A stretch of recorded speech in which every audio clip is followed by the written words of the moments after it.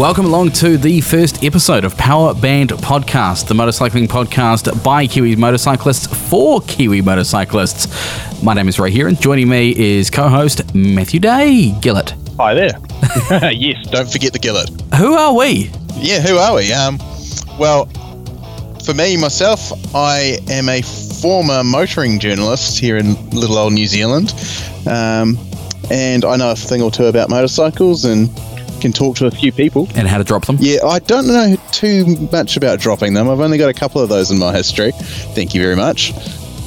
But yeah, I've been riding for about 10 years or so, and mostly successfully, I might add. All right, Matthew or Matt? Matt's easier, yeah. Matt's much easier. One syllable. Who inspired you to get on a bike? Oh, see, for me, wee bit controversial here. Have you ever heard of the TV series Long Way Round? Rings a bell, actually. So it's Ewan McGregor, Obi-Wan Kenobi himself, along with his mate Charlie Borman, and they ride BMW R1200 GSs. I think actually they were 1150s back in the day. But they ride these bikes from London to New York, the long way round via land. So they go through Europe and Russia and a little bit of Asia, and then they finally hit America. And honestly, that's kind of what finally inspired me to go, yeah, you know what, I want to get my motorcycle license. I want to ride bikes. And how old were you when you first got your motorcycle license? I was in my first year of university, so I would have been 19 years old. Not quite a spring chicken, but not too old either. I think it was a good time to get into motorcycling personally. First bike? A Hyosung GT 250 in Tui orange. And what a way to get into motorcycling. Yeah, it was a good little bike there. They get a lot of knocks, the little Hyosungs, but it was a reliable little ride. That's all I needed. Got me to and from uni and a few other places actually. And what was your hairiest moment on a motorcycle? Oh, yeah. Almost any time lane splitting down the Auckland Southern Motorway, but I'll tell you, there was this one time that sticks in my mind, and it was not long before I moved out of the big smoke and gave up lane splitting forever. I was riding home from work one day and just lane splitting along, minding my own business, well, minding everyone's business and trying to stay alive, and this guy just took offence to the fact I was lane splitting, and he started tailgating me and trying to share the lane with me and pull up beside me. And he did it for about 15 kilometres, and I basically rode straight off the motorway, straight to the police station and laid a complaint. So I was shaking. I was terrified. Unfortunately, in New Zealand, it's almost like a rite of passage, isn't it? I mean, I think everyone's got a story of a disgruntled cage driver. Oh, I know, man. Trying to take you out. What about yourself? Let's bring it back to you for a second here. So, what inspired you to ride? I was going to say, my name is Ray Heron. I have a problem. What inspired me to ride? I was in Christchurch, actually, quite a number of years ago, and 10 years ago, and swapped a laptop and a PS Vita or PSP, one or the other, for a scooter, and I hooned around Christchurch on this illegal, unwarranted, unregistered scooter for 6 months, and then moved to Invercargill, and had to get rid of the scooter and thought, hang on, I'm free, I'm easy, I could go and get my license, so I did. So actually, I decided to get my license on a Monday. Thursday I was booked in for the skills test. Friday I did the scratch and sniff test, and Saturday I bought my first Honda VT 250F, a 1986 model. So you started out on a cruiser. Well, not quite. It was a bit more of a sporty. It definitely wasn't a laid back bike, that's for sure. But I mean, it was only a 250. Yeah, by today's standards, the old VT 250. Was that the one you happened to have in Taupo at some stage, was it? Yes, when I moved to Taupo I had that, and then I sold it, and I went, what did I do after that? I got a 2013 GW250 Inzuma, and that didn't last long. It was a horrible little bike. Sorry to anyone who rides them. Yeah, I hear that about the Inzuma. I do like to Google, and it's one of my little... what would we call it? One of those little things you just love to do when you're bored. Google GW250 Inazuma Scrambler and see what comes up. there's actually some really cool customs based off that little bike. Oh, wow. That's an idea. Yeah. Although I'm living in Wainuiomata now, I don't know if the Inzuma would get over that big hill. Yeah, they are reputed to be quite gutless. I was trying to chase down a mate of both of ours actually on a 92 Honda CBR 1000. Ah, I know who this friend is. And that coupled with another mate of ours who no longer has the bike, but he had a VTEC Honda, that just ruined that bike for me. The old Inzuma had to go. Yeah, I don't blame you there. But then again, sort of low power bikes, they do have their place. Yeah, they definitely do. I most recently have had a CRF 250L 2017 model. Good little bike, especially off-road. Better than you'd expect. Oh, definitely. Well, if you were to say you've got 20 grand as your budget, go out today, buy a motorcycle, I'd spend half that and I'd be coming home with the CRF 250L Rally. That's my favourite motorcycle of the past 5 years.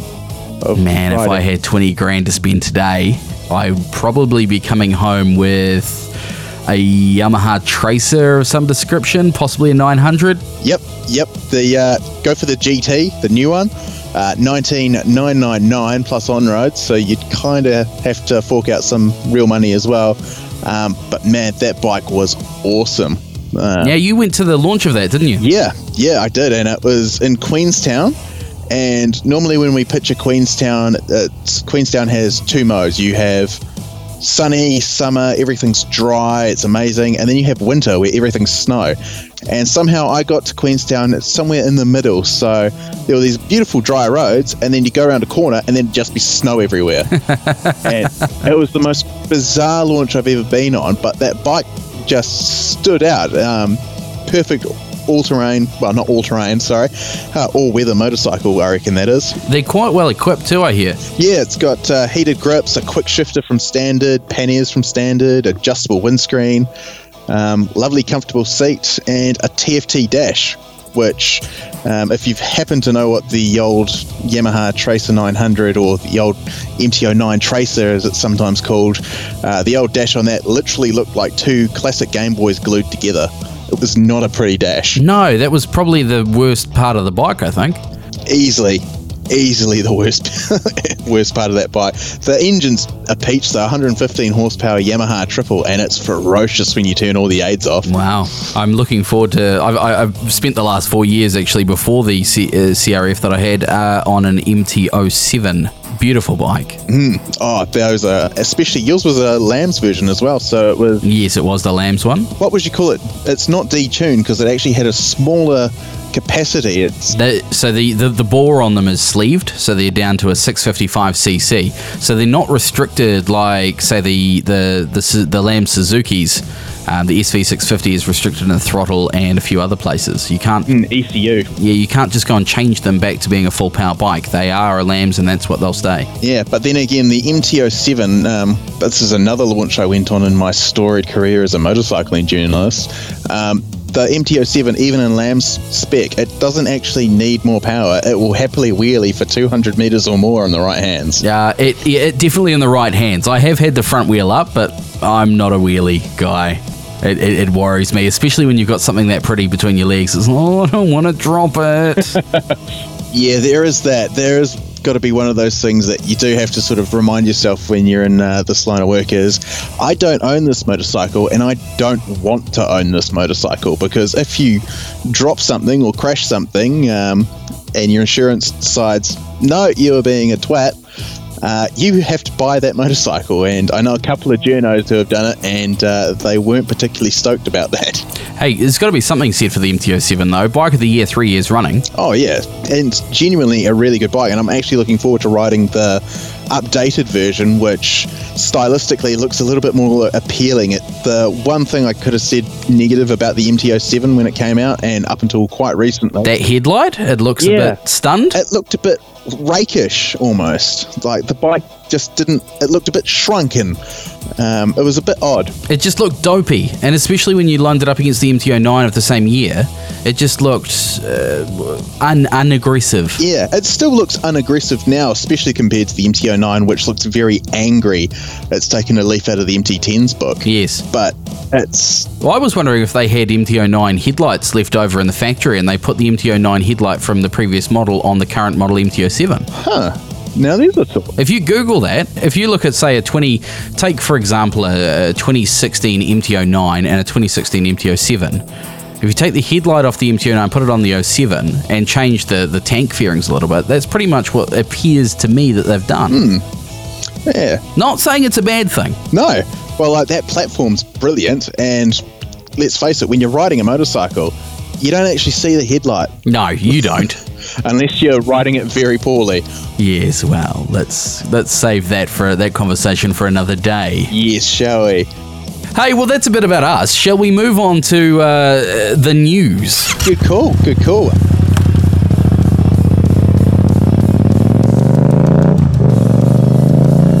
So right now we're in between motorcycle shows. So every couple of years there's this big motorcycle show called Intermot, and it's held in Cologne in Germany. And every year in Italy there is a show which is called EICMA, E-I-M-C-A, I think you spell it. And these two motorcycle shows are where the big brands like to show off their latest medal. And Intermot only happens every 2 years, so I was kind of going into that show, which is just finished, was thinking, oh yeah, there'll be some really cool stuff. Literally, there was a short list. So there were a lot of people. Yamaha showed off some new colours. Honda did nothing really spectacular, but two brands in particular stood out for having awesome kit on show. So you have Suzuki. Not normally noted for having awesome kit on show at any one moment. They're normally a very conservative brand, and they've gone and turned back the history books, and they brought out a new katana. And for once, the katana actually looks like a katana should. So it's based off the 1981, I believe it's a GS X1100, I think was the engine code for that. I'll have to double check that. Correct me if I'm wrong. And basically they've taken the current GSX S1000 and made it look like this 1981 bike, and it looks awesome.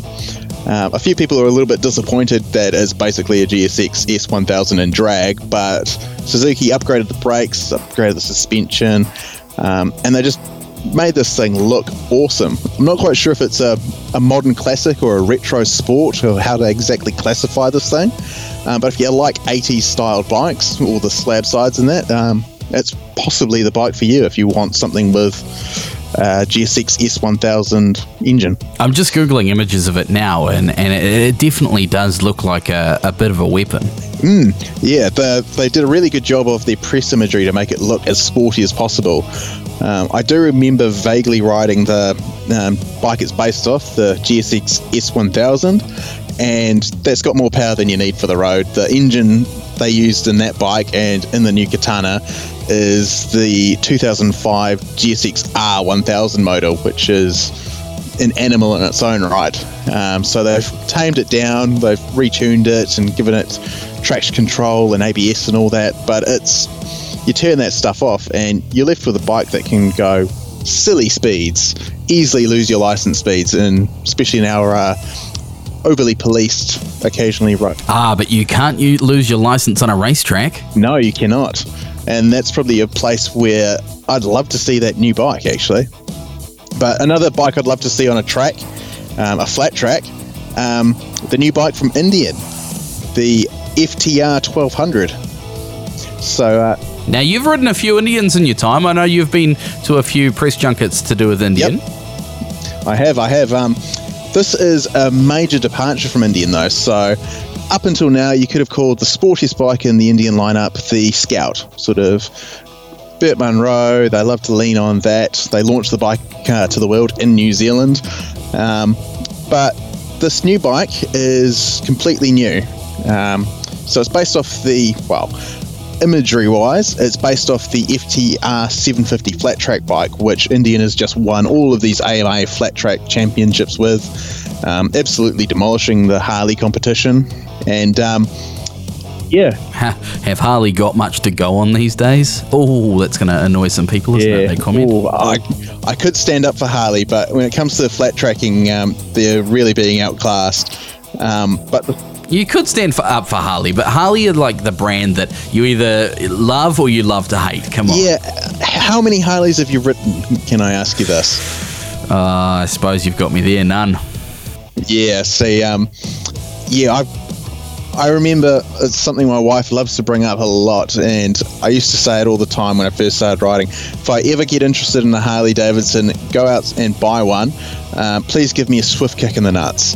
And I'm pretty sure I'm owed a very good kick in the nuts because I haven't bought one, but I've thought about it. What kind of person are you? Honestly, a good bike's a good bike, and a lot of what Harley's doing these days, they're moving away from the old man paint shakers and actually putting some sweet kit out. Like next year, we'll be seeing the Livewire, their electric bike, come out. And another press junket I managed to get on. This feels like the Matt press junket memory show at the moment. But I got to go to Malaysia to ride around the ring road of Sepang. It was Project Livewire back then. It was just before it made its debut to the public in the Avengers Age of Ultron movie. And if you've watched that movie, and if you haven't, what are you doing?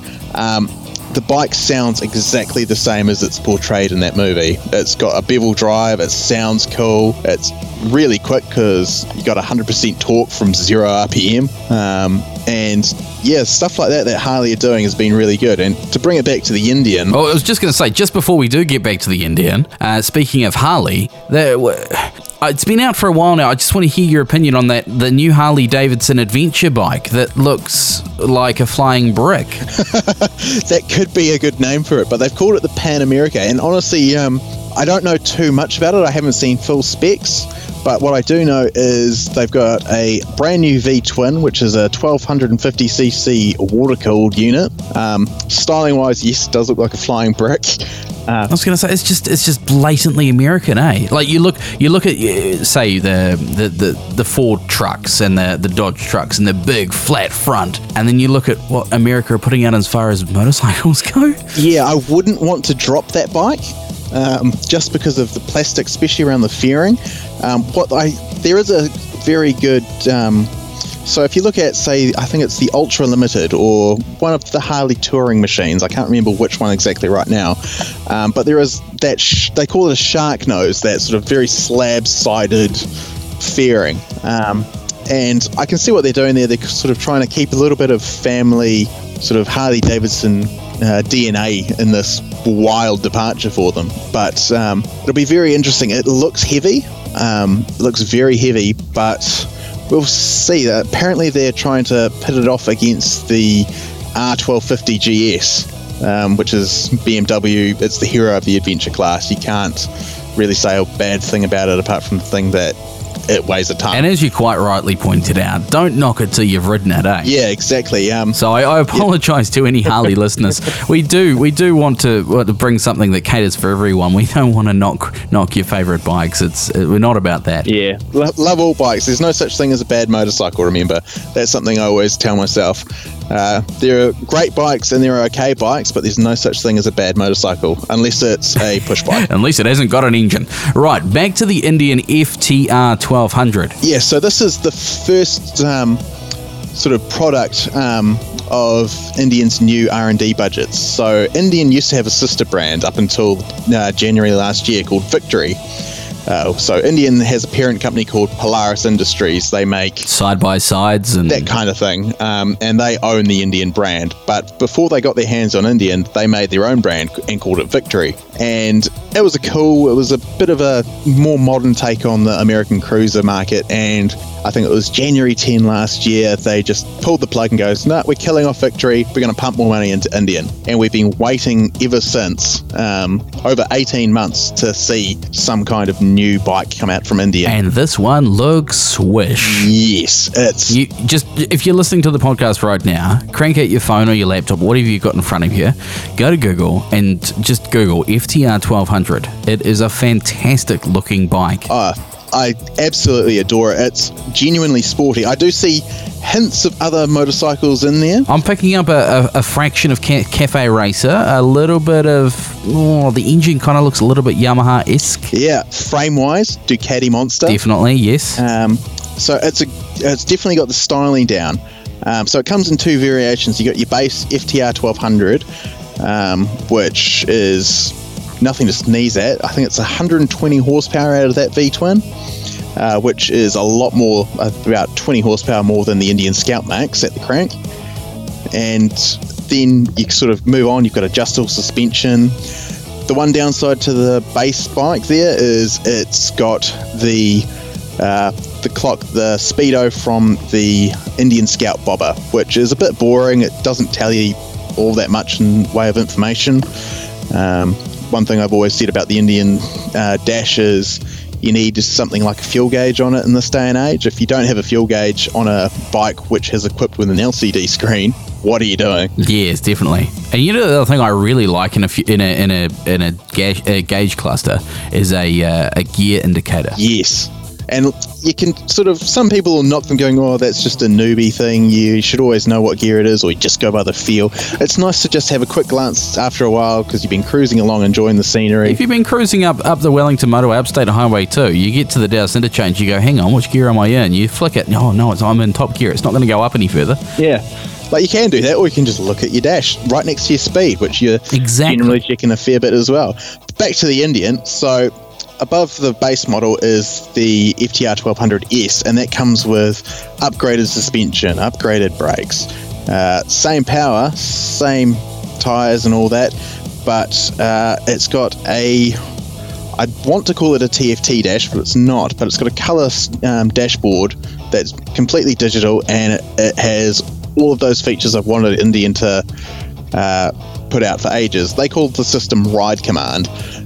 So it's basically a touchscreen dash where you can do whatever. Nice. It's very cool. And another cool thing about the FTR 1200 is the tyres. Because it's an interesting wheel size, I believe it's... what size are they? Because those are huge wheels on that little bike. Yeah, I believe it's a 19 and an 18. So 19-inch front, 18-inch rear, and so the tyres actually had to be specially commissioned for this bike because they are inspired by the flat track racing bike. So I think they might be Dunlops, but yeah, it's absolutely awesome. Like, I really, really dig it, and bravo, well done Indian for actually finally bringing something new out because everyone, well, Lord knows they needed something fresh. The old Indian lineup's getting a little bit long in the tooth. It's been out since 2014, 2015. Right, and I hear BMW have got some boxer action going on with some VVT. Yeah, so their home motor show, you could almost call it. So the R1250 GS, so they've gone up in cubic capacity from an 1173, I believe, to basically a 1250cc motor, is they've added a variable valve timing system into their boxes.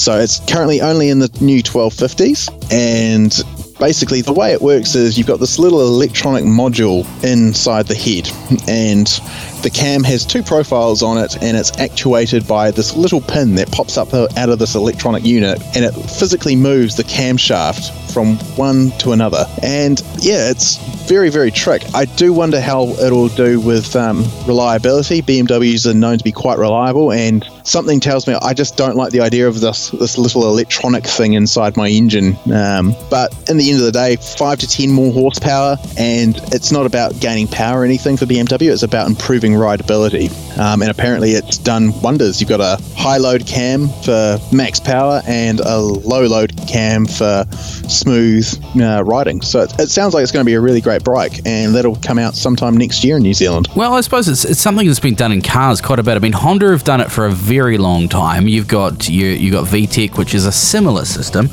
You've got MyVic in Mitsubishi's, and even Subaru have done it. Nameless, countless other car brands have probably done it as well, but those are the ones that spring to mind. I'm pretty sure BMW called theirs Vanos, or VANOS.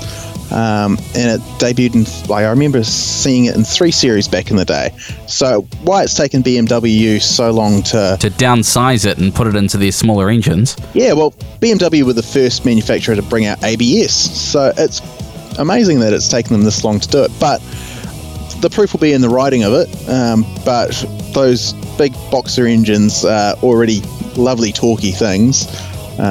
Like absolutely gorgeous, low center of gravity and everything.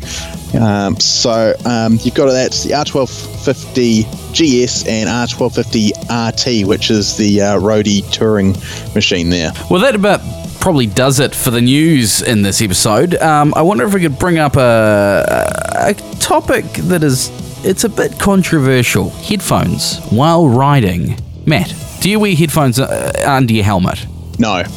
I've done it. I have done it, but for 2 reasons I don't. I'm going to say the main reason, I'm going to be truthful, the main reason is I've put earbuds in when I'm riding and I'll have to have the music fully cranked, and so I'm basically deaf at a standstill and I can't hear anything because of the wind noise on the bike. So that's the main reason I don't do it, but also I'll wander off, my mind will wander, I don't need any extra distractions. So I'm a no, I don't wear headphones while riding. Fair enough. Now, I've heard a lot of people don't do it for safety reasons, or they want to hear the bike, and if they've got headphones in, they can't hear what the engine's doing and that sort of thing. I'm firmly in the opposite camp, having spent the last 4 years commuting from initially Kapiti to Wellington and now Lower Hutt to Wellington. So what distance is that for people that aren't familiar with the Wellington region? Okay, so Kapiti to Wellington is 50 k's each way. So I was doing 100 k's a day on the MT-07. From Lower Hutt into Wellington, it's more like 20 k's each way, so 40 k's a day. But you're a lot slower speeds. You're not on State Highway 1, you're stuck in traffic, you're lane splitting, that sort of thing. So I would put the headphones in every morning. I'd be listening to audiobooks or talkback radio, not sometimes music, but not as a habit. Yep. More talk stuff to keep the mind engaged. Yeah. And to pass that commute time. Yeah. So I haven't owned a motorcycle in a couple of years, not since before I got married. And I've been doing a very large commute up until very recently, going 80 kilometres each way from Cambridge to Pyro. And in the car, I'll put on similar kinds of things because my mind will wander with music. Just wondering, why do you think that is? Music makes our mind wander, but listening to other people rabbit on about stuff, like you, the listener, listening to us have a yarn about motorcycles. Which is probably why we decided to do this podcast in the first place. Yeah, totally not to just keep me busy while I'm stay-at-home dad. But yeah, it's amazing that just the mind works like that way. So to me, I think it's you've got half an hour every morning and half an hour every night, and whether it's a book that's a storybook, a novel, or a non-fiction thing that you're actually learning from. For me, it's like, well, that's time that I can be engaged in something that makes sense in my head, and I can further my horizons, I guess. Okay, so one thing that I always find problematic when I'm listening to, say, an audiobook or a podcast is the theatre of the mind, where your mind just starts picturing everything and you start going hazy. So that last 10k, wow, where'd that go? Do you ever find that when you're listening to audiobooks on the bike? Because that would be the big problem for me. Yeah, no, definitely. It's a hard one. I guess when you put it like that, it can be quite dangerous. And you can drift off. I'd like to think, though, that if I'm in the middle of one of those little dreams and riding along, that if something happened in front of me, I'd still be alert enough to react to it. You're still paying attention to the road. Whether or not your brain's actually processing and storing the information of the last 10 kilometres or not, I don't know, but... Yeah, I think it comes down to that motorcycling's a skill that's ingrained into you. It becomes secondary memory. And that's why you do things like the Ride Forever courses or motorcycle training or track days, is to improve that secondary memory so that you don't have to actively think about reacting. Your body just does it. Yeah, I definitely think that, you want to be alert, especially if you're lane splitting. If you're in a lot of traffic every day, you want to be alert and you want to be on the money. But I think you're definitely right there, and there's a lot to be gained by doing the Ride Forever courses specifically. Especially if you're on your learners or restricted license. get into those Ride Forever courses. I know a lot of guys around here, the two-board bikers. They're doing a lot of free courses even. Like it's so subsidized that it's not going to cost you a cent. Yeah, and even if you don't jump on a fully subsidized course, normally it'll cost you at most $50 for a full day course, $20 for a 4-hour course. That was last time I checked the pricing. And we're all moaning about how high the registration cost is. That's where your money goes. That's why your registration's so expensive. Yeah. So make the most of those Ride Forever courses. And they're so good. So back when I had my last motorcycle, it was another Hyosung, a GV 250 Cruiser. And I basically did the Ride Forever Silver course. I did it with Pro Rider in Auckland.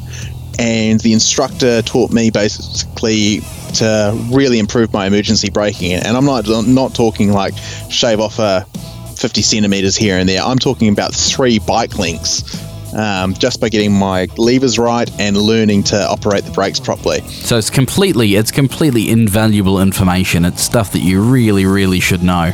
Definitely. So yeah, definitely jump on those Ride Forever courses because they're worth more than they cost you in the pocket, and all you need is the time to go and do it. Now, the reason I bring up the topic of headphones is I'd like to make a list, Matt. I'd like the listeners, if we have any, to help us make a list of the top 10 motorcycling songs. And I'm not talking things like Bat Out of Hell. I mean, it might be, Meatloaf, Bat Out of Hell might be a great song for motorcycling. But what I want to do is make a list of the top 10 songs that you would have cranking in your ears while you're winding through a mountain pass. Maybe it's the Remutakas, maybe it's, I don't know if you've got the Coromandel Loop up near you, haven't you? I do, the beautiful Coromandel Loop. So let's make a list of the top 10 motorcycling songs. There was one. She Had springs to mind. What, Home Again? Home Again or Pacifier even. Yeah. Oh, geez, I'm just trying to think. I'm just drawing a blank here.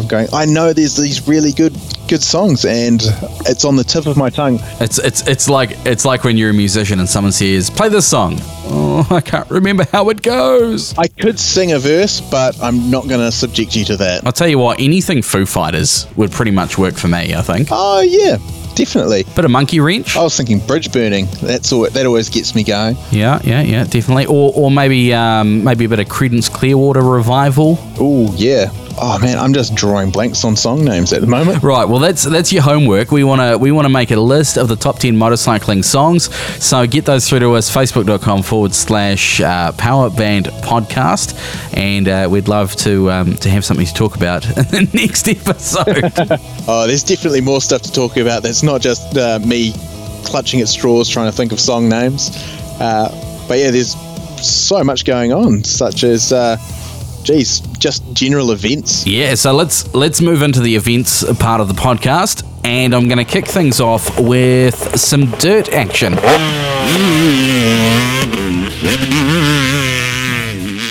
We've been very road-centric in this podcast thus far, but it has to be said, my first love when it comes to motorcycles was dirt bikes. Same here. What did you start with? What have you ridden? Where have you been? What have you done? I believe it was a Suzuki 50cc scooter that I first rode. First crashed also. I believe my uncle had to fish it out of an electric fence after I revved it in gear.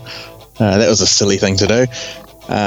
Yeah, I deeply appreciate. I've grown to appreciate the dirt side more and more, especially this last year. I did a work-related course with course in inverted commas. Yeah, inverted commas. It was a fun day out of the office with my workmates with Encounter Success. So that's run by Mary Wanhill in Tauranga, and we went out to the Perini Motocross Park and learnt how to ride motocross, and it was a blast. And we're only on DRZ 125s. Oh, good little tractors, those. Oh, awesome, fun little bikes.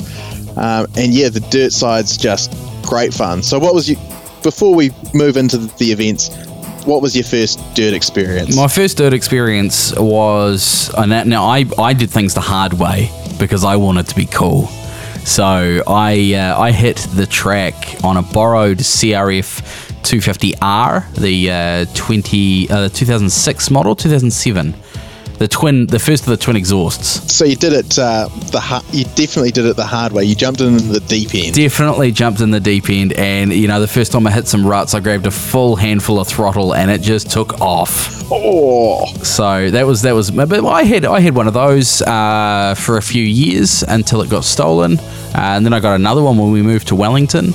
Recently sold that. Now I'm on a classic, a 2003 Yamaha WR250. Good bikes those. Absolutely solid bikes, but no, I've done a few trail rides, especially around Taupō. Taupō's a really good place, especially throughout winter with the epic event rides, which we will be talking about as the podcast progresses. I've done a lot of those back when it was, I've done Tussock Buster through the Wairau Army Training Grounds. That's always a goodie. It's a fantastic event. I believe that raises funds for the Army guys as well, for returned servicemen and such. Yes, it does. They've got about 5 different events. I think they do a guided trail ride, they do horse treks, they do quads, they do 4-wheel driving, and it's all through that restricted Army training ground on the right hand side if you're heading north up the desert road. And the other event that used to be really good was a little bit further west, Desert Storm. Yep, I've definitely heard of that one. And I understand they don't run it anymore, but it was a brilliant. In fact, that was my first ever 2-day trail ride event, and I went. I had boots. I had the CRF 250, and I was in jeans and a hoodie with proper boots and a helmet. Oh, that's a look, but that's not an uncommon look. It's not an uncommon. No, I've got a video of my first ever faceplant. I broke the visor on my helmet. I probably should have binned that helmet, in fact. And I think I'll put this up on the Facebook page as the week goes on, so you can have a good little laugh at my unfortunate off back in those days. I think I spent more time on my ass, really. And if anyone's ever had a CRF 250R, you know that when the intake valves start getting warm, they get really hard to start. The warmer they get. Oh, okay. My right leg just cramped up. I got to the point I couldn't kick it anymore and had to push it around half the trail. Jeez. But yeah, that's where I was going to say your average trail ride's not short. I'm looking at one here on the Moto Events website. Main loop, 35 kilometers. Oh, that's a good ride too. I mean, we're talking 90k loops at Desert Storm. I think if you do the long trail and all the expert loops at Tussock Buster, you're talking about 120 kilometers. Oh man, sounds like awesome fun though. I'd absolutely love to go get on that. Oh, it's a whole lot of fun. It's the most fun you can have with your boots on. Oh, I like that saying. That might be something we have to coin, put on a t-shirt. Definitely. Right, events coming up. Talking about dirt, we've got a trail ride happening in the Maramurua Forest. Now, this is run by Power Adventures, who have got the Maramurua Forest on lockdown. Apparently, according to the notes in front of me, it's a pretty sweet place. Yeah, I've actually done a little bit of falling off there on a DRZ 400 for a photo shoot in my past life.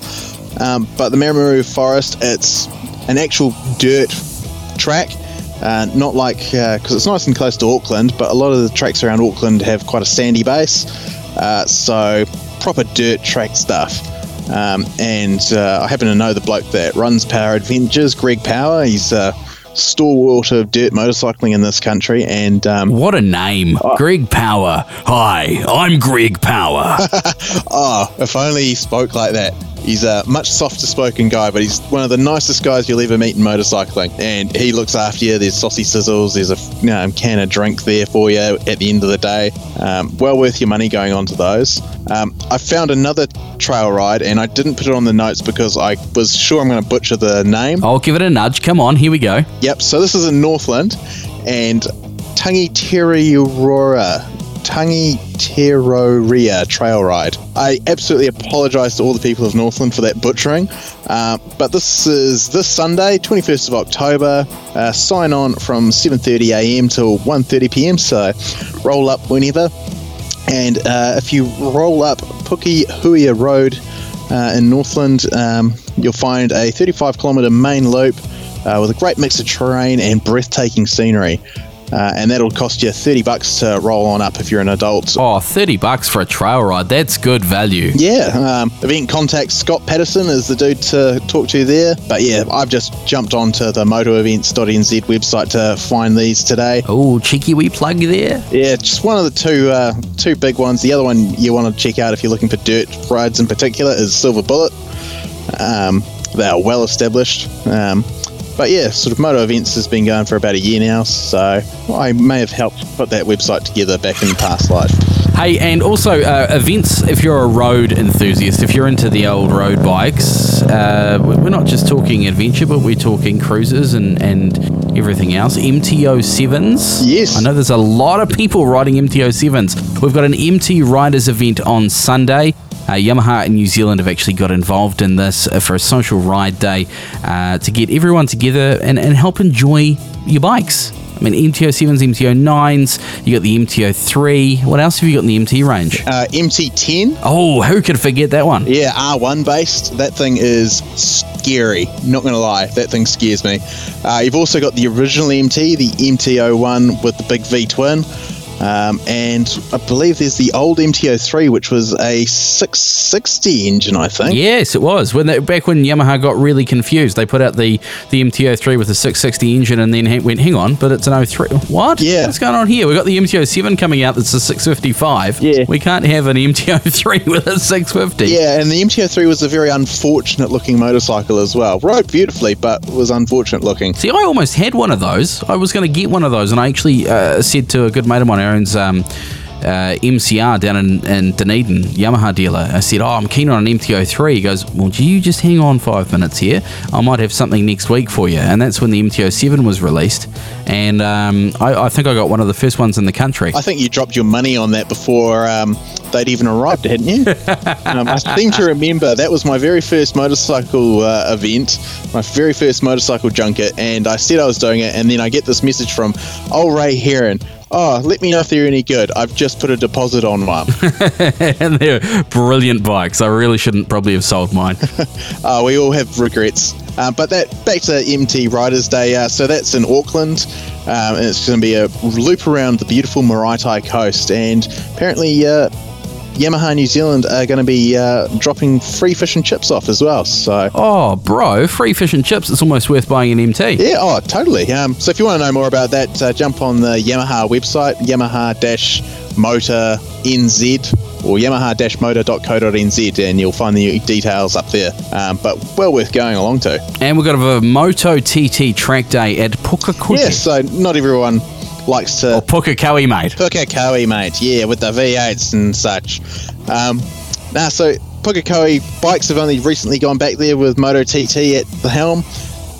And why wouldn't you want to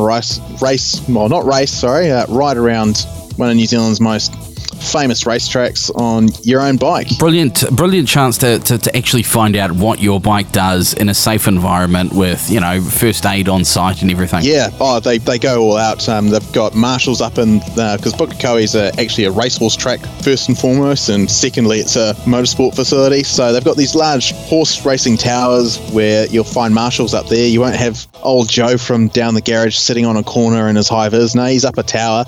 So they've got the place locked down. You can see everything, and yeah, medics on site should you happen to need them. Plus all the experience of the people that go to those sorts of events.